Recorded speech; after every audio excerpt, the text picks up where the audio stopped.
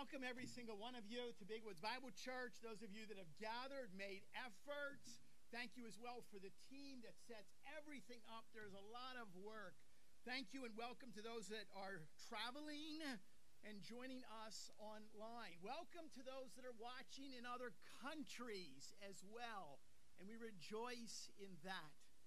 I don't think in the course of the busyness of a week we realize what God is doing and what God has planned for us in this time together as the Word is open. And the Spirit speaks to us, all of us, through the preached Word. It is a privilege that I am most humbled and terrified every single time I open this Word. My concern is that it be done with great care. I need help. Would you bow your heads and pray with me as we look into His Word this morning? Father, we love you and we thank you for another day you've, in your grace, given to us. Thank you for voices that have been lifted up in praise to you. Thank you for your presence here with us, your Word, your Spirit. Father, we pray right now for those that are going through difficult seasons. Lord, my heart this morning is just together with brothers and sisters, pleading out for watch care over dear little Aaron as he faces surgery tomorrow. May you surround him with your presence, and may he sense a peace from you. May your perfect will be accomplished. We praise you, Lord, for amazing answers to prayer with John Ketchis going through surgery and doing so well. We see your hand of blessing. We thank you for this church that has stood faithfully upon the full counsel of the Word of God. I pray, Lord, that today you would be glorified with our efforts as we look at your Word. Listen, learn, and apply the truth.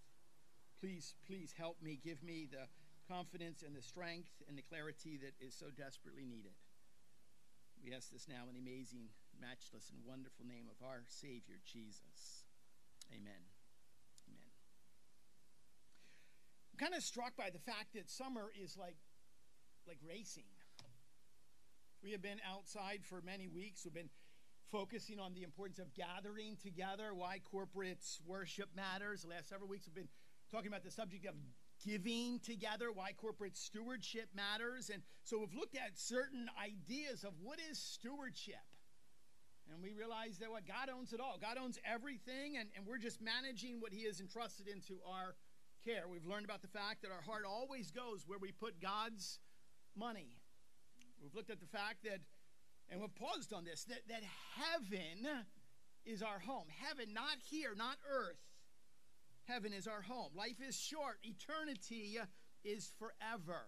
This morning what I want to do is build upon those stewardship principles, or understanding what stewardship is, by reminding you that stewardship, like life, hold on to this, is a lot about God and a little about you. Stewardship, just like all of life, is a lot about God and a little about you. Which means what? It's always about God's kingdom over our own little kingdom. It's always about God's will over our own will. We hear, and we certainly agree with the fact that you matter. There's no doubt about that. But let me remind you to not let that go to your head. You matter, but Christ always matters more. Remember that. As we look at a text of Scripture, I want to kind of just back up a little bit and kind of create the setting and the scene for you. We're going to read in Mark chapter 12. Some of you here may be familiar with the final week of ministry and Jesus' ministry here on this earth. We know that Sunday he rides into Jerusalem, people shouting, Hosanna. Friday, the same crowd, is shouting, crucify him. It's that week in between. Monday, we know that Jesus goes to the temple and he literally cleans house. And somewhere on Tuesday or Wednesday of that week is where we are here in Mark chapter 12. He goes to the temple as he always does, and he's been teaching. And we know that the Jewish religious leaders have questioned him, have criticized him, have examined him to try to trick him and trap him in some way. But Jesus is having none of it. Jesus is the one that is in full authority. His Father's perfect will be perfectly revealed. In this particular scene today that we will read, in this particular setting and time and text, there's a powerful lesson that teaches us that within the idea of stewardship is this image, is this picture of sacrifice. Mark chapter 12, pick it up with me. The words will not be in front of you on the screen. We pick it up in verse 41, read down through the end of the chapter. Mark chapter 12, 41. And he, speaking of Jesus, sat down opposite the treasury and watched the people putting money into the offering box. Many rich people put in large sums. And a poor widow came and put in 2 small copper coins, which make a penny. And called his disciples to him and said to them, "Truly, I say to you that this poor widow has put in more than all of those who are contributing to the offering box. For they all contribute out of their abundance, but she, out of her poverty, has put in everything she had, all that she had to live on." It's a scene that is being unfurled in front of Jesus. You've been there before where you have seen something before that is awe-inspiring. It just silences you. And people go to great lengths. They travel to Niagara to see it, or the Grand Canyon, or to Everest, to just pause at this awe-inspiring view. And then there's what? There's everyday things that we just stop and pause at. A baby born, if you've witnessed it, it's just awe-inspiring. A simple field that is filled with sunflowers. It's the normal little things around us that sometimes we just stop and we stare in awe. Today, it's one of those moments. But what's interesting here is that there's the one who spoke everything into existence. Remember this, creation. By the Father, in the Son, through the Spirit. Now God incarnate, the one who created everything, he sits and he stares in awe about what true stewardship and sacrifice and worship looks like. And he teaches us. And what's amazing is that it's not what you think. It's not the gifted musician. It's not the muscled, or it's not the beautiful. It's not the great artist. What it is that it's a quiet, simple, subtle act, a movement, a giving of true sacrifice. That is true worship. And he sat opposite the treasury and watched the people putting into the offering box. First thing is what? Jesus watches. He just watches. Now, we have been raised since little ones, what? It is not polite to stare. Don't tell me you stare. We all do. Waiting what? Just sitting on a bench somewhere and waiting. Something's delayed. I didn't realize I'd be sitting here so long. And we've all done it. It's kind of like what? Sitting in a restaurant and we pretend to be reading our menus. And we just peer over and we literally stare. Like, what is going on? What is she doing? No one could possibly eat that much ketchup at one time. And we just stare. That's what's happening here. Get a look at that. Did you see him? What was she thinking? It had been several intense hours of Jesus speaking, and now he just sits. finally to take a break. He's in the Temple Mount. He's between the women's court and the court of the Gentiles, or the ethne, the court of the nations. And it's the gate beautiful is where he's at. And it's a quiet spot. Remember, it's Passover, so the place is teeming with people. And it's almost like Jesus just kind of slides away to sit to take a break. Find some shade, get some rest, regain strength, a quiet place. And that's when he sees this woman, this widow. And I think he's at some level watching her because there's a sense of care and concern. Remember, just prior to that, Jesus talks and warns the Pharisees, don't ever, be those ones who devour a widow's house. Don't ever target the weak. Don't ever take advantage under any circumstance. So Jesus watched. It's hard to kind of picture it today. In the treasury, attached to the wall are 13 brass receptacles. They're in the shape of a trumpet. And each one kind of hanging on the wall has different purposes. You can put money in for oil that would be used within the temple, or for wood for the fires, money that would be used for wine or food, whatever is needed in the temple. And we know that Jesus is an excellent observer of human behavior. That's why he's such an excellent communicator.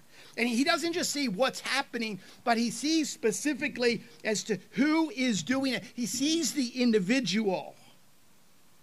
I think it's a wonderful reminder that we see throughout the pages of Scripture, Job chapter 34. For his eyes are on the ways of a man.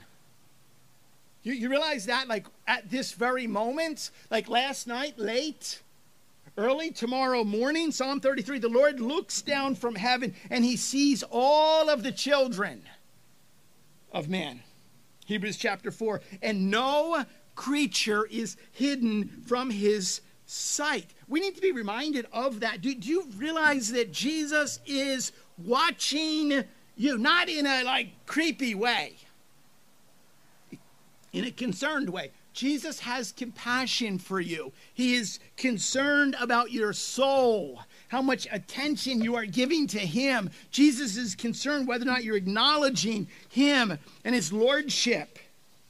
Jesus is concerned about your eternal destination. He is watching you. But right here and right now, he sees and he speaks on a topic that is of relevance. It is of eternal significance. And it's this, in this particular case, it has to do with the idea of giving, of offering, of sacrificial worship. Now, we know back years ago, there's no paper bills, the way that you take something out of your wallet. There's no checks to be written. There's no church envelope system. There's no click to give online. There's nothing like that. There's no debit cards. So the primary means, the primary mode that offering was given were coins. Today we'd say, that is totally impractical. That's how people held money. Hold on to money. And so people oftentimes would sit and not just see, but they would actually hear. Remember the brass receptacles. And so if there was a bag, you'd hear like a thunk, a thud, or you'd hear this little clinking sound, like just something tiny went in. Must have been amazing for people to be sitting there thinking, what is Jesus thinking? What does he have to say about these fabulously rich people who are giving large and enormous amounts of money? Man, he must be impressed with that. But that's not what caught Jesus' attention. Instead, what caught his attention? A poor widow came up and put in 2 small copper coins, 2 mites, one translation says, which make a quadrant. In Greek, it's the lepta. It literally translates thin one. 2 of them to make 1 penny. And I am quite certain and confident in saying that there was not a lot of fanfare with this particular event, this scene. I'm guessing what? She's a widow. Well beyond the years. Probably not real attractive. Probably not dressed very, very well. Widows oftentimes were at the bottom of a heap of needy people in that particular social economic scale. Maybe she was older. Maybe she walked with a limp or with the help of a cane or a stick, shuffling up slowly. Ever get stuck behind an old person before? You're like, come on now. Maybe her head is down. Maybe at some level she's even a little bit ashamed or embarrassed because she doesn't have a lot in comparison to the other offerings that are given. And she what? She reaches up and she drops in her measly, meager little offering. But Jesus saw something.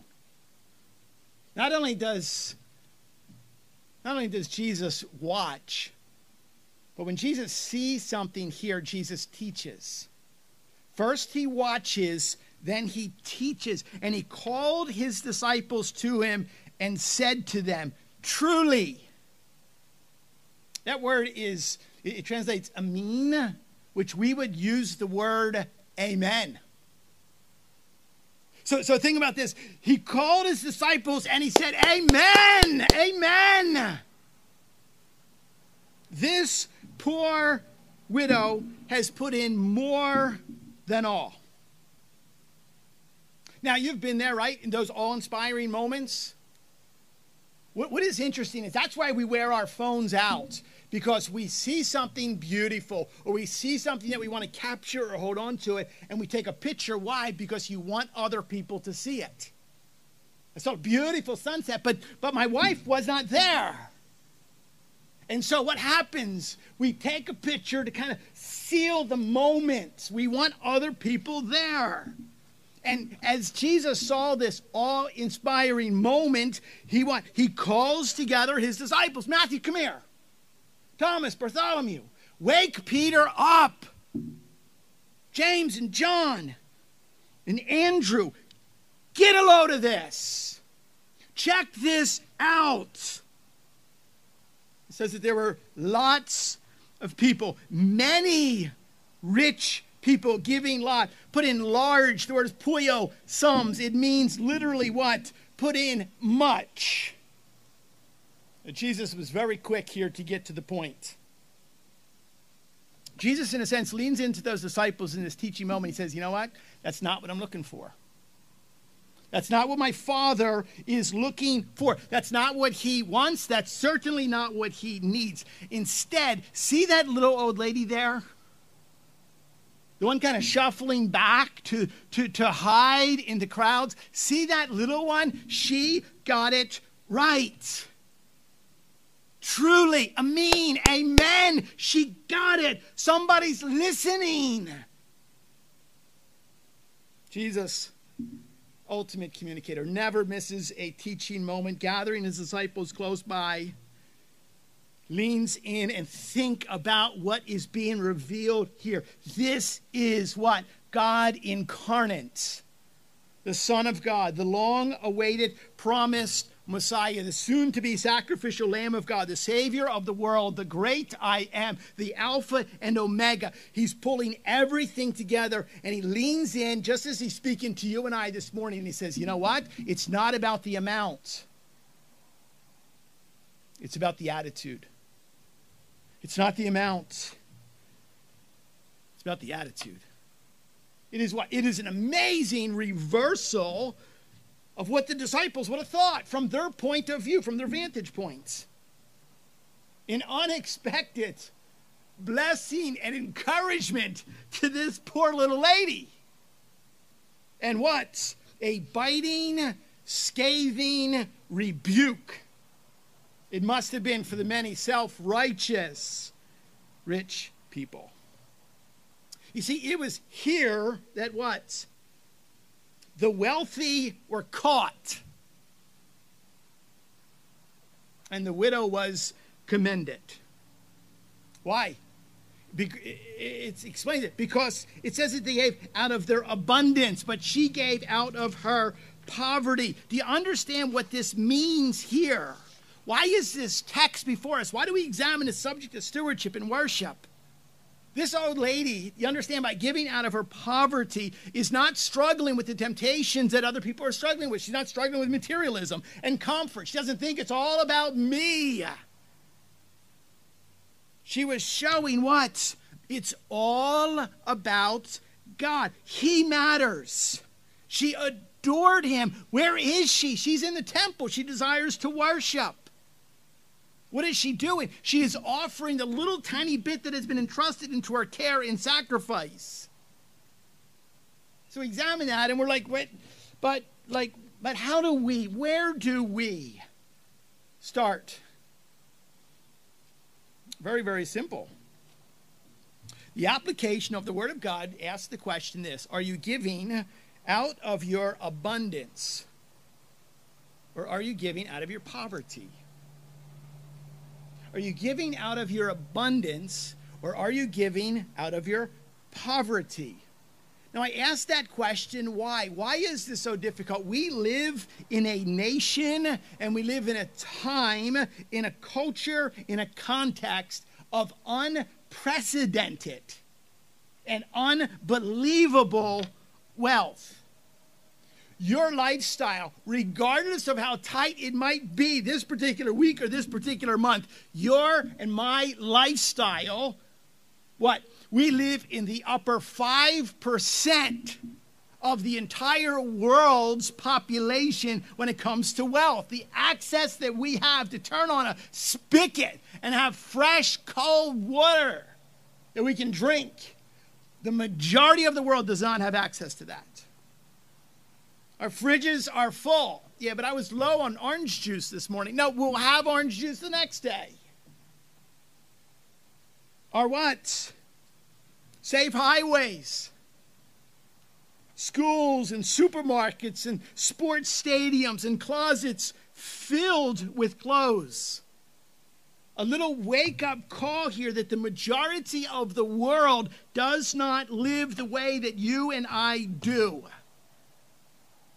The bottom line is, wait a minute, nobody's dropping in. Nobody here can afford to drop in an offering basket, bags of silver and gold. So that's just like beyond us. So how do we hold on to this? What do we do this? What do we do with this? Why this text? We have to handle with care all of Scripture. We have to be very careful to be very accurate to the truth of the Word of God. And we know when it comes to this particular subject of giving, of money, of stewardship, of finances, there has been incredible damage that has been done. Sadly, under the guise of, or in the name of, Jesus, or God, or church. And many people, pastors, and elders and televangelists have manipulated and have robbed and have coerced and have stolen, have been nothing more than what I would say are pathetic peddlers of prosperity theology. And they have what? Literally squandered and stolen millions upon millions of dollars for themselves. What does Jesus say here? He says what? God sees it all. And he will judge. As a matter of fact, it says those who devour widows' houses, they will receive greater condemnation. So you know all the people that are pleading, like just give a little bit more and you'll get a little bit more. I remember years ago watching a televangelist on TV, and apparently Mr. Camera Guy made a little bit of an error or a mistake, and they zoomed in at the wrong time, and with his gold cufflinks, you could see dollar signs. Hey, a little bit of a dead giveaway, man. And that's what people are thinking here at some level. Jesus is saying, those ones who don't teach and treat this subject appropriately and properly, they will receive greater condemnation. And this is not a oops moment for Jesus. Jesus is ticked. The day before he cleans out his Father's house, I don't want this going on here. You don't take advantage of people ever. You don't ever give anything to impress. You don't ever teach. The more you give, the more you get. No, that's false teachers. Let me remind you of this. We all, in God's grace, are privileged to give. Why? Because we have simply been given to. That's why we have an opportunity and a blessing to worship like that. Just because God has lavishly, poured mercies that are new every day, grace that is sufficient for this very moment. Understanding that in my sinful nature, in myself, in my flesh, and your flesh, you and I deserve to be eternally separated from God and to suffer eternal torment in a literal hell. It says that there will be weeping and gnashing of teeth. You and I deserve that because we are sinners in the sight and presence of a holy God. And yet I don't know why. I still can't figure this out. I don't know why. But God looks at you and me, as weird as you are. In my own sinfulness. And God says, I love that person. I love him. Oh, I love her. Regardless of all the stupid things that we've ever done, the stupid things we've ever said, God in his marvelous, amazing grace says, I love this one so much, I'm going to offer my own son to suffer and die, to bear the full weight of the wrath that we deserve. And God has given to us, through the presence of his Spirit and the clarity and truth and the power of his word, an opportunity to hear there is hope even in the midst of our lostness. That there is a means and a way. That we don't have to live in fear of what is to come by way of eternal separation. That when we put our faith in the fact that Jesus is the Savior of all mankind, and we trust him with our sin to pay the payment that we cannot pay, that we surrender and submit, we live in strive toward obedience and follow him as Lord of our life, that God in his grace has given all of that to us, that we simply act like this poor little lady to say, just have it, just have it, just have it. Because we understand heaven, not earth, is our home. And we know that you all matter, but God matters a whole lot more. What are some of the takeaways here? I promise to stay within. Our giving is to be measured not by the amount. Our giving is to be measured by the sacrifice. How much it costs us, like this little old lady. What are takeaways here? We are to offer not with a sense of reluctance or compulsion or an obligation. Well, I better. No, not with that. But we are to offer everything, the gifts that God has given to you. How are you, as a follower of Jesus, offering your gifts, the things that you do well, that you love to do? How are you offering that back to the Lord? Let me ask the question, what is your ministry? What are you involved in as far as giving out? No, I just show up on Sunday and I just sing and we do that. No, I'm sorry. That's not what the Church of Jesus Christ. That's not why Jesus died. Okay, you're part of the body of Christ, which means that we have jobs to do. We live in a community that is totally wrecked and confused with what's next, and they're terrified. God has given to us the offer and the solution of hope. What are you doing? What ministry are you personally involved in? How are you giving in a place that sacrifices for God's kingdom that matters for eternity, as opposed to your own little kingdom that is fleeting and temporary? We are to give, finally, in a way that Christ sees it, and not man. That he is the one that is our focus. I just have to think here. And I love to kind of create pictures in my mind and kind of go back to where Jesus is sitting and watching, and he gathers his disciples. I have to believe that as that old lady, that widow, shuffled up and raised her hands and dropped in her 2 little mites, I have to think that if she did that, she was just smiling from ear to ear. That she had such joy in her heart because she's like, have it, have it. We are told in Scripture what? Each man, each woman, each person should give what he has decided in his heart to give. Not reluctantly or under compulsion. And I'll end with this. For God loves a cheerful giver. God loves a cheerful giver. This morning, may we learn an important lesson. As Jesus watches and Jesus teaches, and he said, that's what it looks like right there. That lady got it right. The Lord loves a cheerful giver. Examine your heart. And if there is one beat that says, yeah, I'm just not real happy in this whole idea, then don't give. The Lord loves a cheerful giver. Father, we love you. We thank you for your patience with us, your grace with us, your love that you lavish, your mercies. We thank you, Lord, for this reminder and this dear woman who teaches us an important and needed lesson. Help us to follow her example in your strength. We ask this in Jesus' name. Amen.